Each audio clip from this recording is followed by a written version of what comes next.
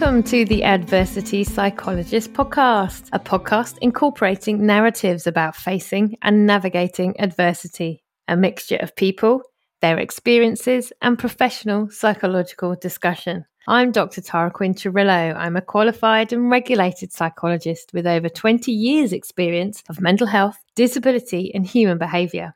I want to share people's stories of navigating adversity in the hope that through being heard, a dose of compassion and some understanding, we can help others in the face of adversity too. Today, I am super thrilled to have with me Mark Parrin and Nick Inge, and I'm going to let them introduce themselves and tell us a little bit about who they are and perhaps what's brought them on this podcast today. So who would like to go first? My name's Mark Parrin. I acquired a spinal virus at the age of 25. I was in construction industry, wasn't able to go back into construction industry, so ended up falling into local authority where I spent 25 years in supported employment, and that was supporting people with all disabilities to find and keep employment.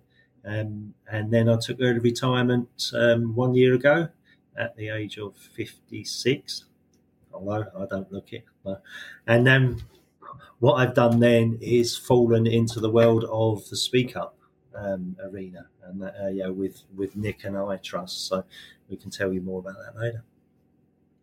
And that's Mark, and I'm Nick Inge. I'm the owner of a business called I Trust Assurance. We're a Speak Up business, and we help organisations create healthy Speak Up culture through a combination of training, consultancy, and our bit of tech, which is a Speak Up app. I'm also the co-founder of a not-for-profit organisation called Worldly Wise, and we've got 75 volunteer ambassadors who go into schools and colleges across the southeast, northeast, and a little bit into the northwest of England, and give young people their free Worldly Wise advice about life and the journey that is being an adult as you leave school and colleges, I suppose. And that's what we do. And I've written a couple of books as well, for what it's worth. So. And how did you guys collaborate? How did you meet? I actually was introduced to Nick by one of the colleagues that we have at iTrust called Andy Sutherland. And what we did was I did a presentation, one of the last presentations I did when I worked for local authority to Chamber of Commerce. And Andy was on there, and he contacted me afterwards and just said, look, you've got to meet Nick. He's got to hear what you've got to say around the whole disability field and stuff. Met Nick, and we've never looked back since. So it's been good. Although he probably wants to get rid of me every now and again, but nothing new there. Yeah, that's how we met, and we've formed a lovely working relationship. And Mark is from a world that I'm certainly not from, and has given us some fantastic insight into the world of disability and training. And he features in one of our promotional videos where certainly we filmed last year, Mark in a chair, and how that has impacted his life and the issues that he comes across every single day of his life, and how certainly our bit of tech can help people like Mark, and has helped people like Mark overcome obstacles, like I say, in their everyday lives. So that's the thing that interested me. So obviously I've known Mark a really long time. Trying to work out this morning how long that was. So it's 22 years. So you used to work with my husband many moons ago, didn't you, with people with head injuries? And you've had such an interesting career, but you also have a personal story with disability as well. When you said you were collaborating with Nick, I thought it would make a fantastic duo to come on my podcast. And one of the things that I was really interested in terms of the kind of Speak Up, is whether people, particularly with disabilities, people who might experience discrimination, or even things like I was looking at the video, Mark, you're trying to get along the street and someone's parked really inconsiderately on the curb, they can report that through this app, can they? And kind of what would happen if somebody noticed something in the workplace or out in the community? What happens to someone if they report through your app? Are you able to kind of take us through a little bit of give us an idea of what might happen? Nick can take you through what the reporting process is. But can I just say that it was really interesting, because one of my experiences through the whole of the disability, having acquired a disability at the age of 25 and now 56, is that I found, whether it's learning disability, physical disability, it's almost the norm that people with disabilities take what's thrown at them in life. There's not very often someone will actually speak up about some wrongdoing, because it's almost as though it is part of your life. You're so used to people, doing something wrong, but it's almost the norm. I listened to a couple of speakers recently who have the similar experiences. So I've never thought about, if I'm honest, speaking up about a car in the road. You get annoyed, you jump up and down or hop up and down or whatever. You do those things, but there was never that facility. You didn't know where to. It's almost like with parking bays.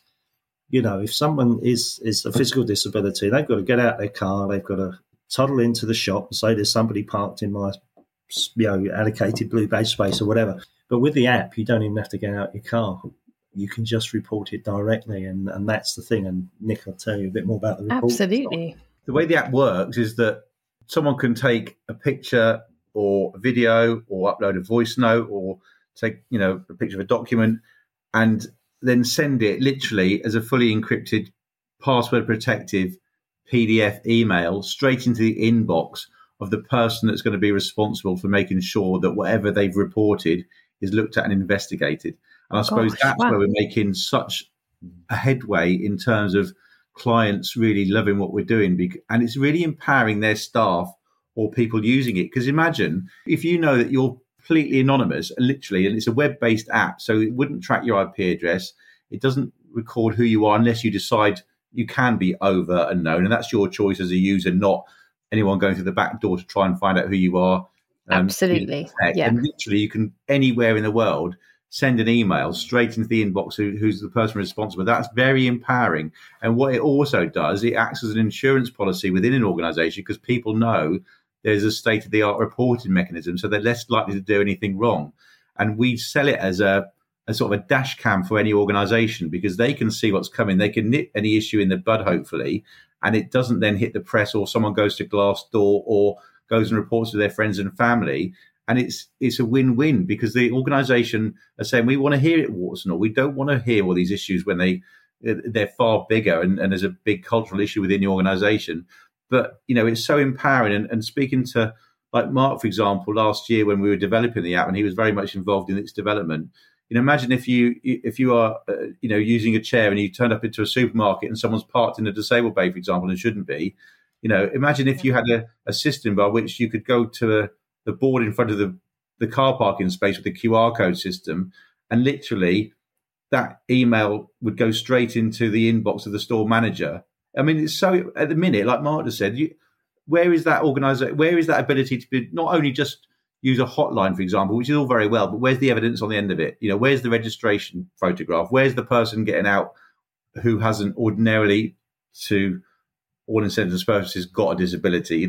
Because we all know these sort of situations. I'm not going to try and stereotype certain car drivers that maybe shouldn't be using those sort of bays, but who I'm talking about. But how empowering is that? And like I say, if people know there's a system by which they can be reported, they're less likely to do anything wrong. There's so much there, isn't there, around autonomy? We could talk all day just about this, could we? So much there around just that autonomy, but capacity.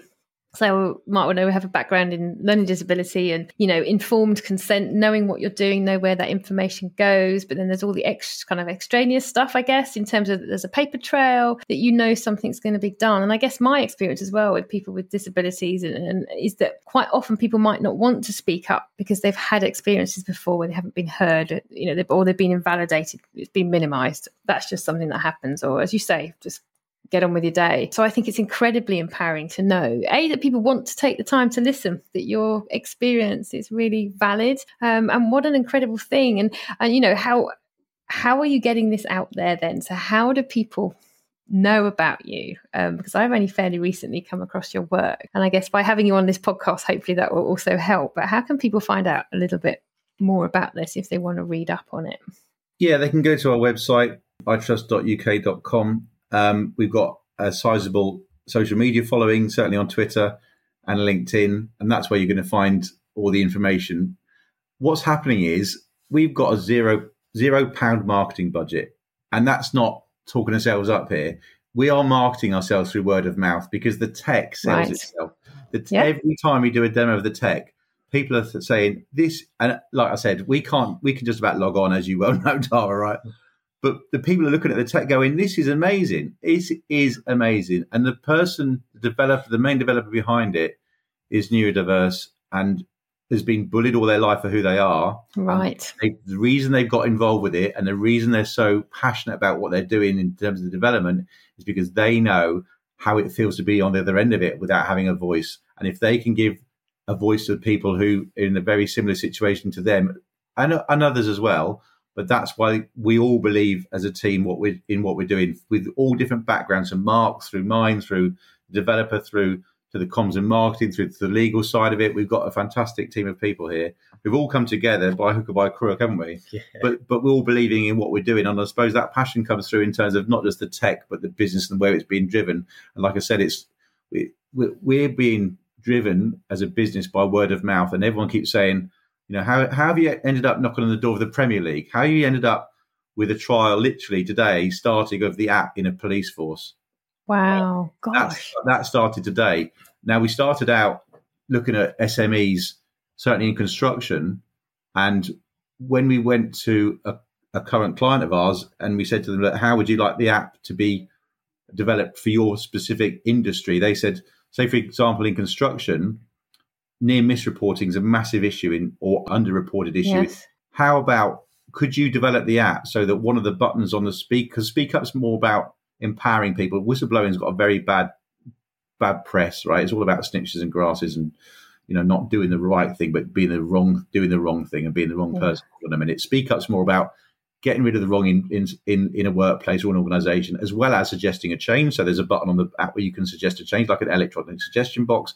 You can also praise an organisation or praise a colleague, because ordinarily someone might be getting the recognition that they deserve because someone else is jumping on the bandwagon and getting promotion on the back of their good work. So, but the construction industry or this particular company said to us, well, look, near miss reporting is a massive issue or underreport.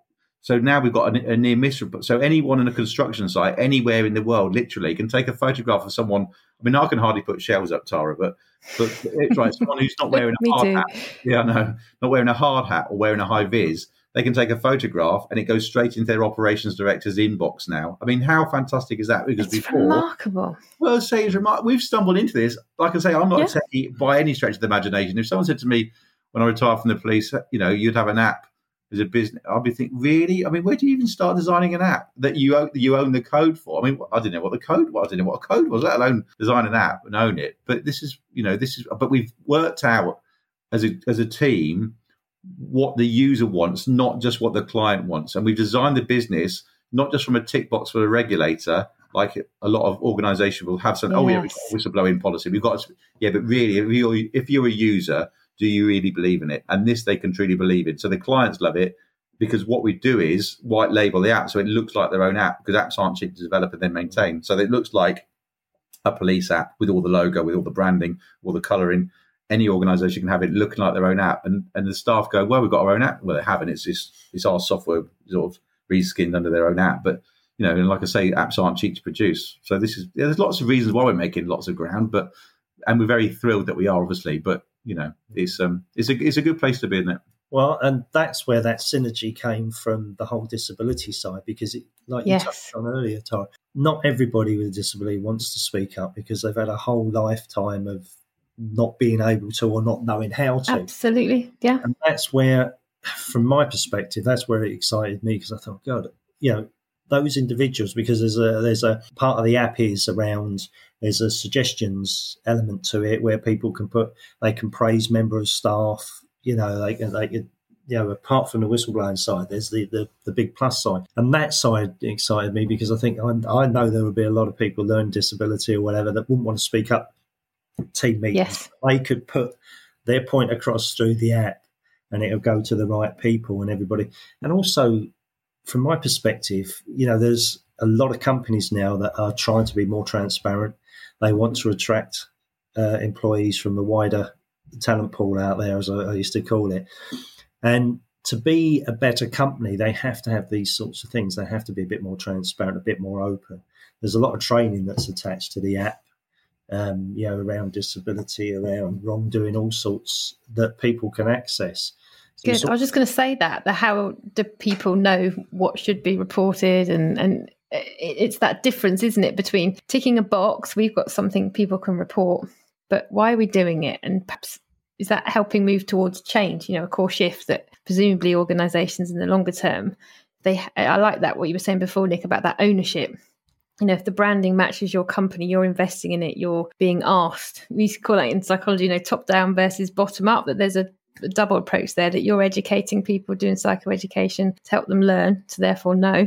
But will that kind of change attitudes, hopefully, do you think? And, does that make sure that perhaps there is a core shift in some of these organisations in how they treat people who speak up? Yeah, absolutely. Yeah. So to speak up, as psychologists, it's really hard for people to get it. Once they've crossed that line, that's the hardest thing.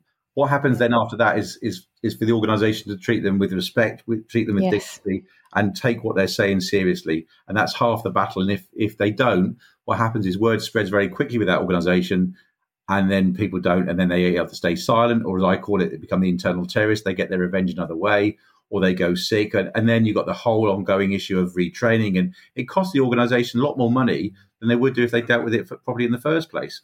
So, that whole hurdle of stepping over that mark and having something in which they can trust. And when you go through the app and the different pages, there's a section. So when they've made that disclosure, made that report, they can gauge their feeling through a very simple set of emojis. And for the sort of KPIs for the organisation, we can say to the organisation, look, you've had over the last quarter X amount of reports in relation to blah, blah, blah, blah, blah, and your staff feel so much better for having done it because, you're in this world. I'm not a doctor, but, by speaking to people and having that counselling ability, even speaking to a friend about an issue, just offloading is a big release sometimes for lots of people. And having an app where you can use it 24 hours a day, 7 days a week, 365, on the train or a Sunday night, whatever. I've got a suggestion to make about whatever it might be. Ordinarily, and the only reason that came about is because we listened to the client, and I said to them, okay, well, where's your electronic? If someone wants to make a suggestion in your business, where do they do it? There's a bit of paper in a canteen in a box. I went, really? I said, this is the 21st century. Come on. If people see people putting bits of paper in a canteen on a construction site, they're going to think, oh, they're grassing me up, or they're a busybody or a do-gooder. Come on. Yeah. And I said to this particular company, I said, how many reports you had in your suggestion box? In fact, in their office, it was in the reception area. I said, how many suggestions you had in the last year? None. Well, come on. What's the point you have in the box? You're just showing that people you can suggest a change, but really practically people are going to do it. Of course they're not. So this is why we developed it as we did. And people say, have you ended up with all these features? So because people asked for them, we designed it and built it into the system. And honestly, we look around sometimes and we look at the competition and go, why has no one done this before?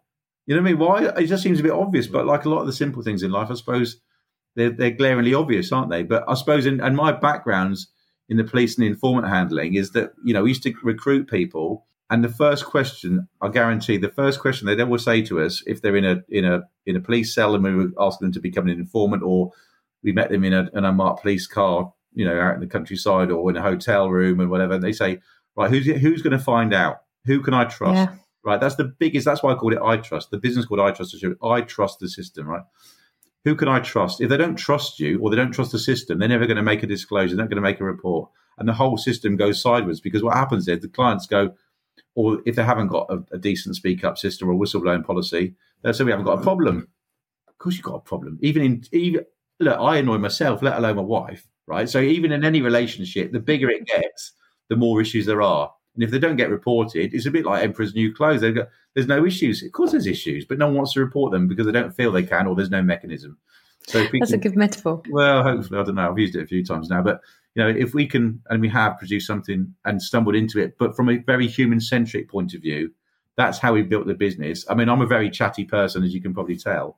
And we'll be here for I love. Well, you can say that in 5 hours when we haven't finished. But we built it from a very human-centric point of view. How do you feel as a user you want to use this system in terms of the simplicity of the app, the colours? It's very high-tech behind it, but the simplicity, the colours, the usability of it, and that's what it is. And when you're in that dark place where you think you're going to make or want to make a disclosure, but you feel disloyal to the organisation that's paying your wage, for example, or coaching you through a sporting career. That dissonance or that conflict, yeah. Of course it is. You're going against the grain.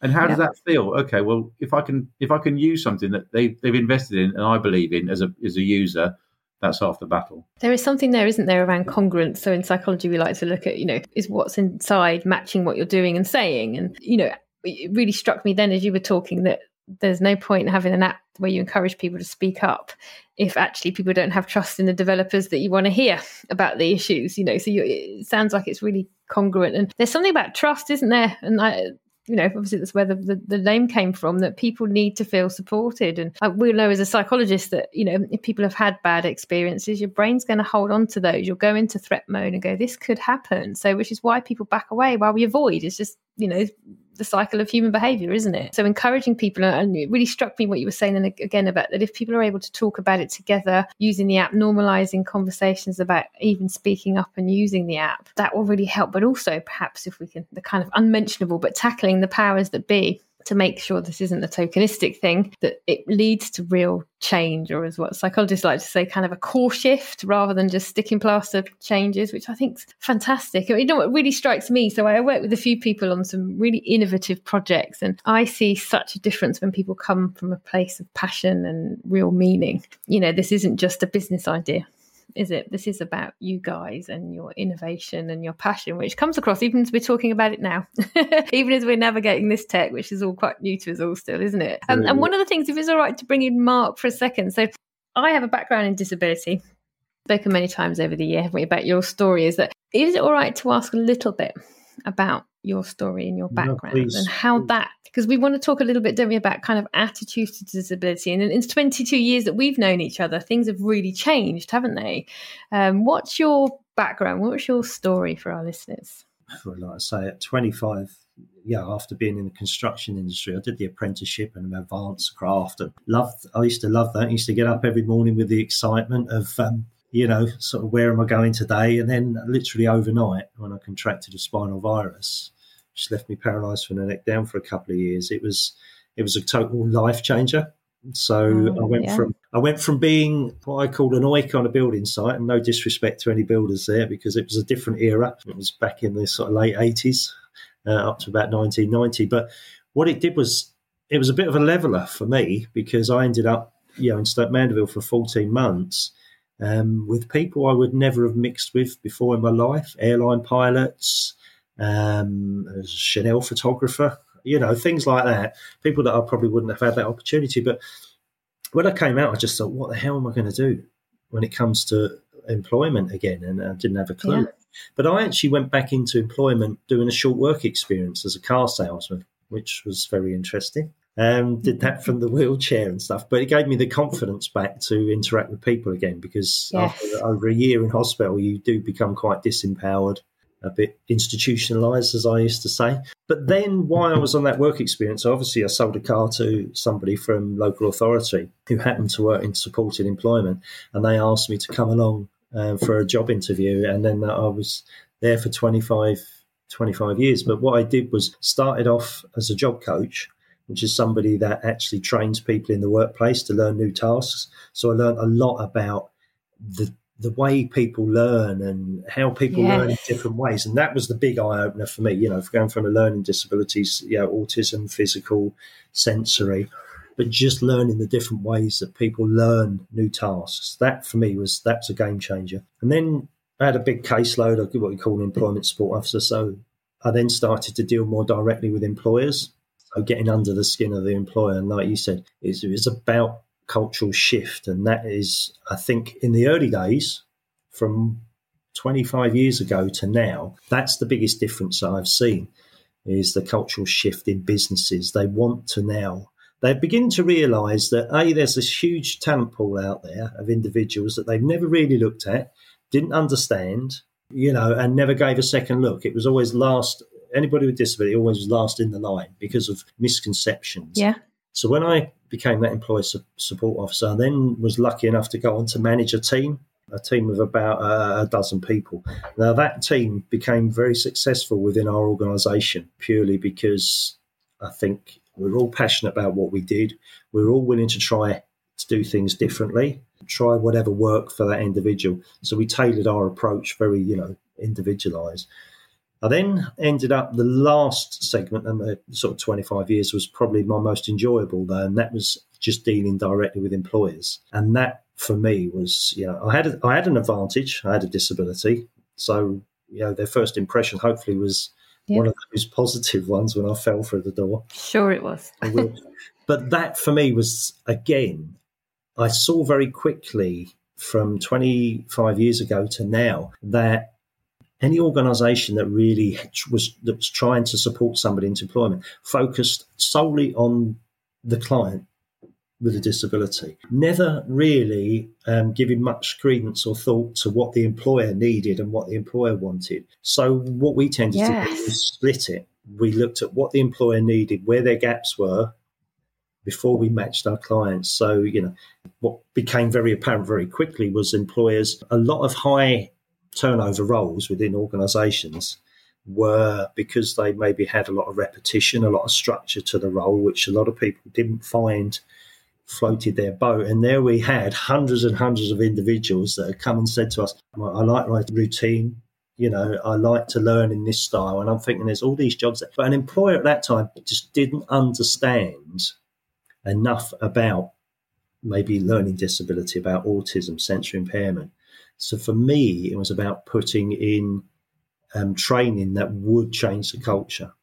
So we used to train everybody in the organisation. Didn't care if it was 400 people.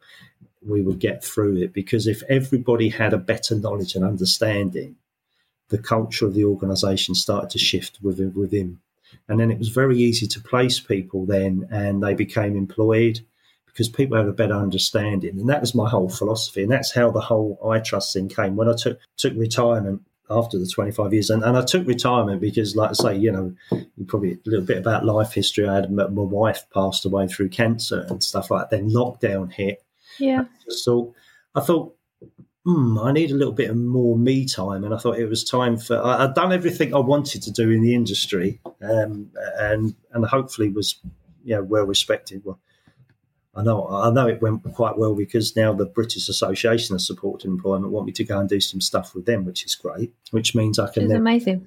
I can push that. But it's that. So there have been changes, but if you look at it in the 25 years, I don't know what you think, Tara, but things have moved on forward. And I think lockdown and the whole COVID thing gave some HR and recruitment teams the opportunity to take a breather, to sit back and look that's a good point. How they do it. And for me, that was a bit of an eye. During that period, I was able to engage with more employers than I would have normally before the COVID lockdown, because they had the time. The whole world changed overnight, didn't it? It went online. The downside to the whole new way of working, if I just sort of touch on that, is that everybody's saying how wonderful it is that people can remote work and stuff. Well, I would, in my experience over that 25 years, is 75% of people with disability wanted to get out of their house. Yes, that's a good point. Yeah. They wanted to get in the workplace, and they wanted, I would call, a normal work-life pattern, meeting new people, the interaction which they have. So that's human interaction. There's so many people saying about how great it is. There are a lot of people with disabilities or whatever that do like working from home. That's great, but there's a huge majority that are desperate to get back to somewhat, I would say, a little bit more normal than online, because they gain a lot more from it, really.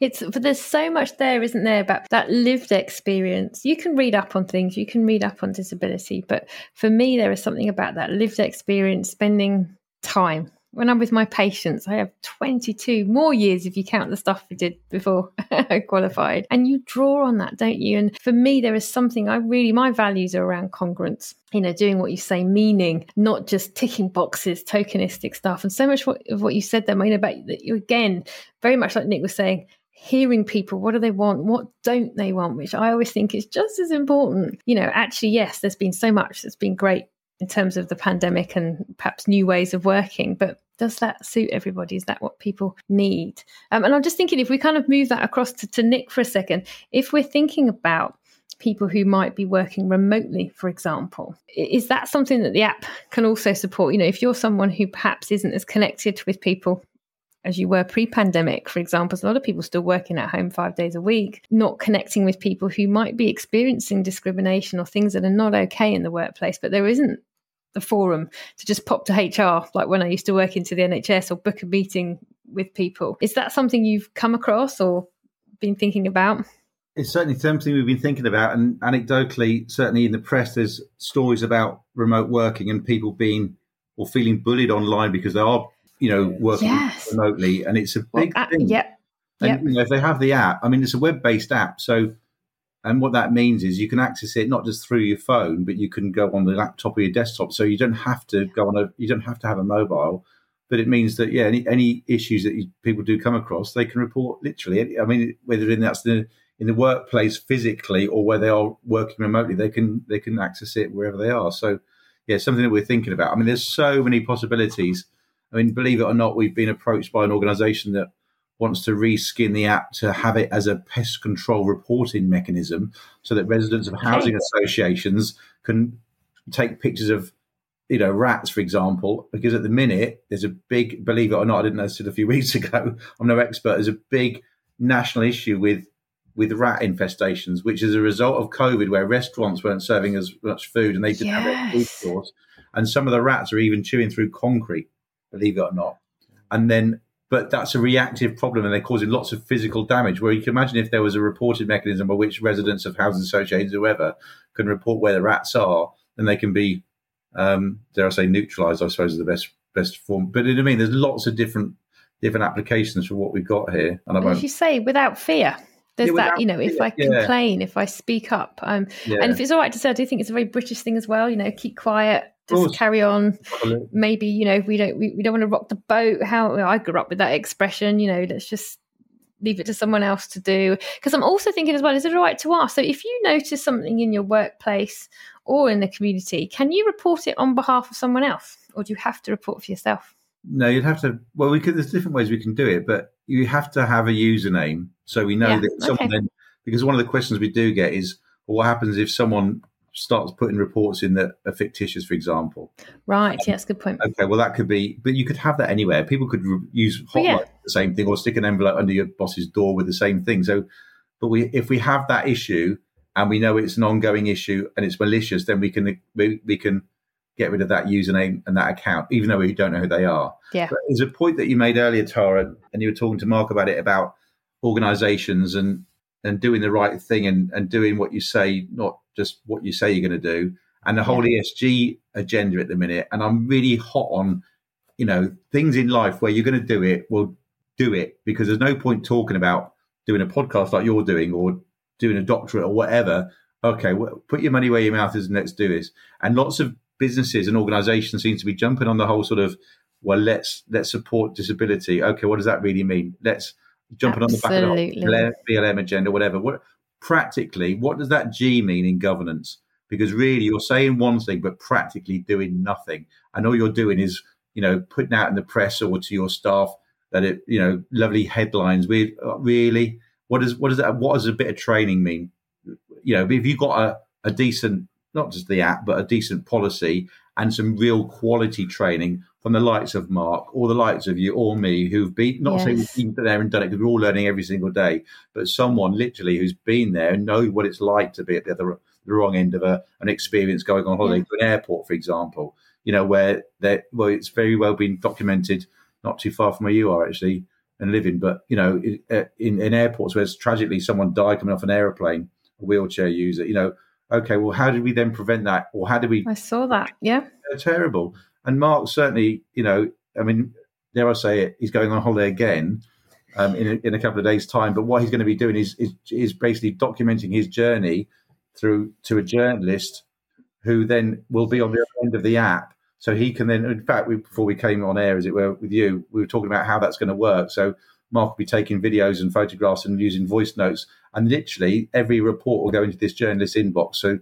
that she can then compile a report about disability access in the Southeast and everything else. So I won't say any more than that. But that's amazing, isn't it? But there is so much there. I mean, tokenism, people don't like to talk about that too much. But, I work with a lot of patients and I have done over 22 years or so. And the amount of people that I work with who say, when it comes to mental health, for example, which I presume will also be covered by this app if you're being discriminated against for something you're experiencing or have experienced, is that the amount of people who say that, companies will put it out there. We've got a press release. We are, mental health friendly, but actually in day-to-day life, I've lost count of the number of patients, if it's all right to say, who are given a phased return, but after 2 weeks, the rest of the phased return scrapped and they're suddenly on full time. So, it ticked a box at the beginning, and it's extremely invalidating for people, and it doesn't promote them staying and wanting to stay as well. So I guess for me, what I really love about this, that people have a really accessible way to do it. I like Mark's point before, actually for most of us, we want to be able to log on. We might have that thought in the middle of Sainsbury's, I must report that thing, right, I'm going to do it now.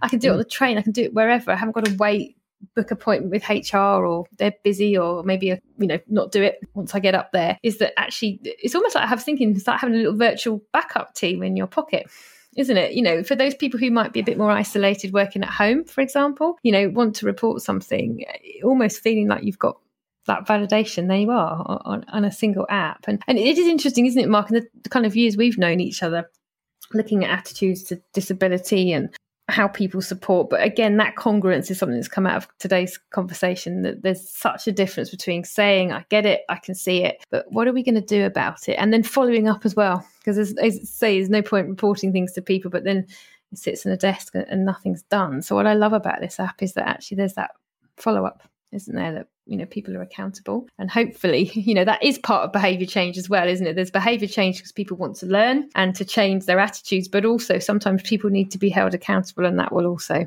presumably add towards the change.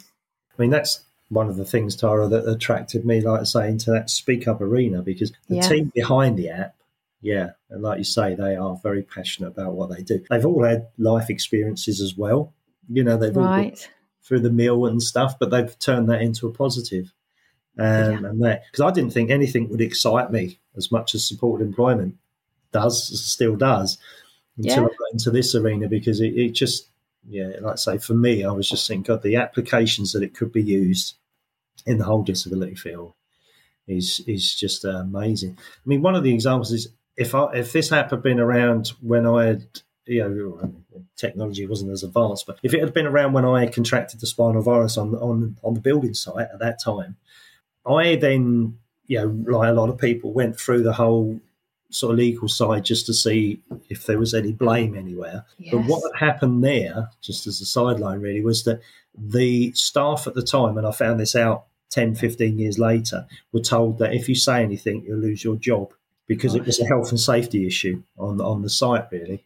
So threats, really. Yeah, and this was from the horse's mouth. This was old members of staff that I'd seen, and another guy on the same site had a virus around his heart at the same time. So it wasn't a one-off. But obviously it was so far down the line then that you couldn't, but I was just, and that's what I said to Nick at the time, if that app, if that was now and I'd had that app, I could have reported that and said, look, this is what's happened. These guys have been told not to say anything, fear of losing their job. And then that would have been investigated and taken forward, and who knows then. But I mean, I've got over all that over these years, but that was just one thing that really resonated with me. God, that's the power that app could have. And like when we went out and did the filming, the piece of filming that I did, the road we just picked a random road, and the cars that were parked there, wasn't just me in the chair that couldn't get through. It meant, anybody with a pushchair, pram, you name it, mobility scooter, whatever, couldn't. And you had to go into that main road, which is a very busy road there, where you end up. It's just unbelievable, isn't it? Yeah. But so it's helping people think as well, isn't it? We all have neuroplasticity, whether we're 2 or 92, but helping people think about and realizing how their behavior impacts others, and actually helping those, frontal lobes engage, initiating new behaviors and adapting. I'm going to let you have that point on me. That was my last question for you. If you had the app back then, maybe that's because we've known each other a long time, we're thinking on the same lines. What would you have thought? Yeah, no, you're absolutely right. I mean, there's loads. I mean, I remember supporting people in large supermarket chains, for instance, in warehouses, where I had then, support, we were fading the support, for instance. And then we'd heard that someone thought it was really great to say to this young lad, sweep the floor. And then 8 hours later, he's still sweeping the floor because nobody had gone back and told him. And the staff knew that. They were just being completely nasty, and things like that. And again, in that day, like you said, the process then was just horrendous and hideous. And it was only, and because it wasn't anonymous, it was bringing more focus, on the people around. And so, in the end, we had to pull the poor lad out because he didn't want to work there anymore. Once he had realised what had happened, and because we'd reported it in the old way, whereas, for instance, if that had, the app had been there then, we could have done that even on his, behalf, whatever. We could have reported that, and it would have got dealt with very, very quickly. And then training could have been put in place again, because where the gaps are and things like that. So there's lots that can be done. So yeah, I'm quite excited about the future of where this is. I'm thinking, when you think of that neurologically for a second, you've got two things there. You've got the culture of just giving someone a task to do and not checking in or seeing that as important. But if you're working with someone who may have a neurological reason why they're not able to self-regulate, or, to stop doing that behaviour, if you're told and you've got certain conditions, you would carry on doing that behaviour until you're told to stop doing that. There's two things that have come out today for me. There's something about tackling the culture of fear, if that's all right. That, very real thing, isn't it? If I speak up, what are the repercussions going to be? And as you say, Mark, with your background of supported employment, is that, for people becoming independent, having that means of being financially independent, speaking up could put a lot at risk, couldn't it? But also changing culture, changing our attitudes, changing our understandings, but doing it in the right kind of way. So as you say, moving away from these, I've lost track of the amount of kind of tokenistic trainings I've seen done on disability and, inclusion. People like yourselves who have that lived experience, who know how can we really tackle some of these quite rigid minds, if that's all right to say. I imagine there are some people around where it's going to take a little while to just gently tap away at those thoughts and thought processes. If people need to find out more about you guys, where can they go? So if they want to find more about the app, your website, just give us a recap, and it'll be in the show notes as well, for people, so they can have those links to go direct to them.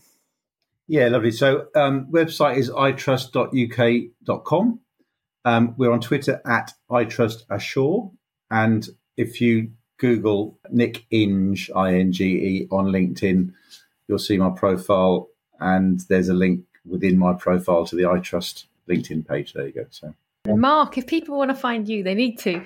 I know I'm a little bit biased, but they need to find you. Probably the best place to find me is on LinkedIn. Just look up Mark Perrin. I'm there. It's got, like I say, it's got all the bits about what I've done in the past and what I'm doing, and and iTrust is in there and everything. So yeah, I'm there. I'm easy to find. I'm very accessible. I'm so thrilled, because I said it's lovely. One of the things that I've tried to do with my podcast is to kind of get that gap between people that I know. I've been so inspired. I've met so many people in my personal life that crossed over to professional and vice versa. So it is lovely having you, Mark, and seeing you face to face, because I haven't seen you face to face since before the pandemic, even if it is just through a screen. I know you've been through a lot in the last few years, haven't you? The last year particularly. So it's so nice to see you. Thank you, Nick. It's lovely to meet you too. I'm a huge fan of your work now. You'll find me quick lurking in your LinkedIn, because there's just so much to take in that I keep having to go back and finding out more about what you do. So hopefully with my small following but loyal, we can get your message out there. Everybody who comes on here, so the last thing I do, just as my little signature move, as I call it, is to ask them, if you had one adversity takeaway for our listeners, what would it be? For me, it would be if somebody, for instance, has a disability or acquires a disability, I would say to somebody, and it's worked well for me, is try to keep positive as you can and try and smile, because it is so surprising how far that will get you in life. If you're positive and with a smile on your face, you can get over most adversities if you just try it. And my top tip is believe in yourself.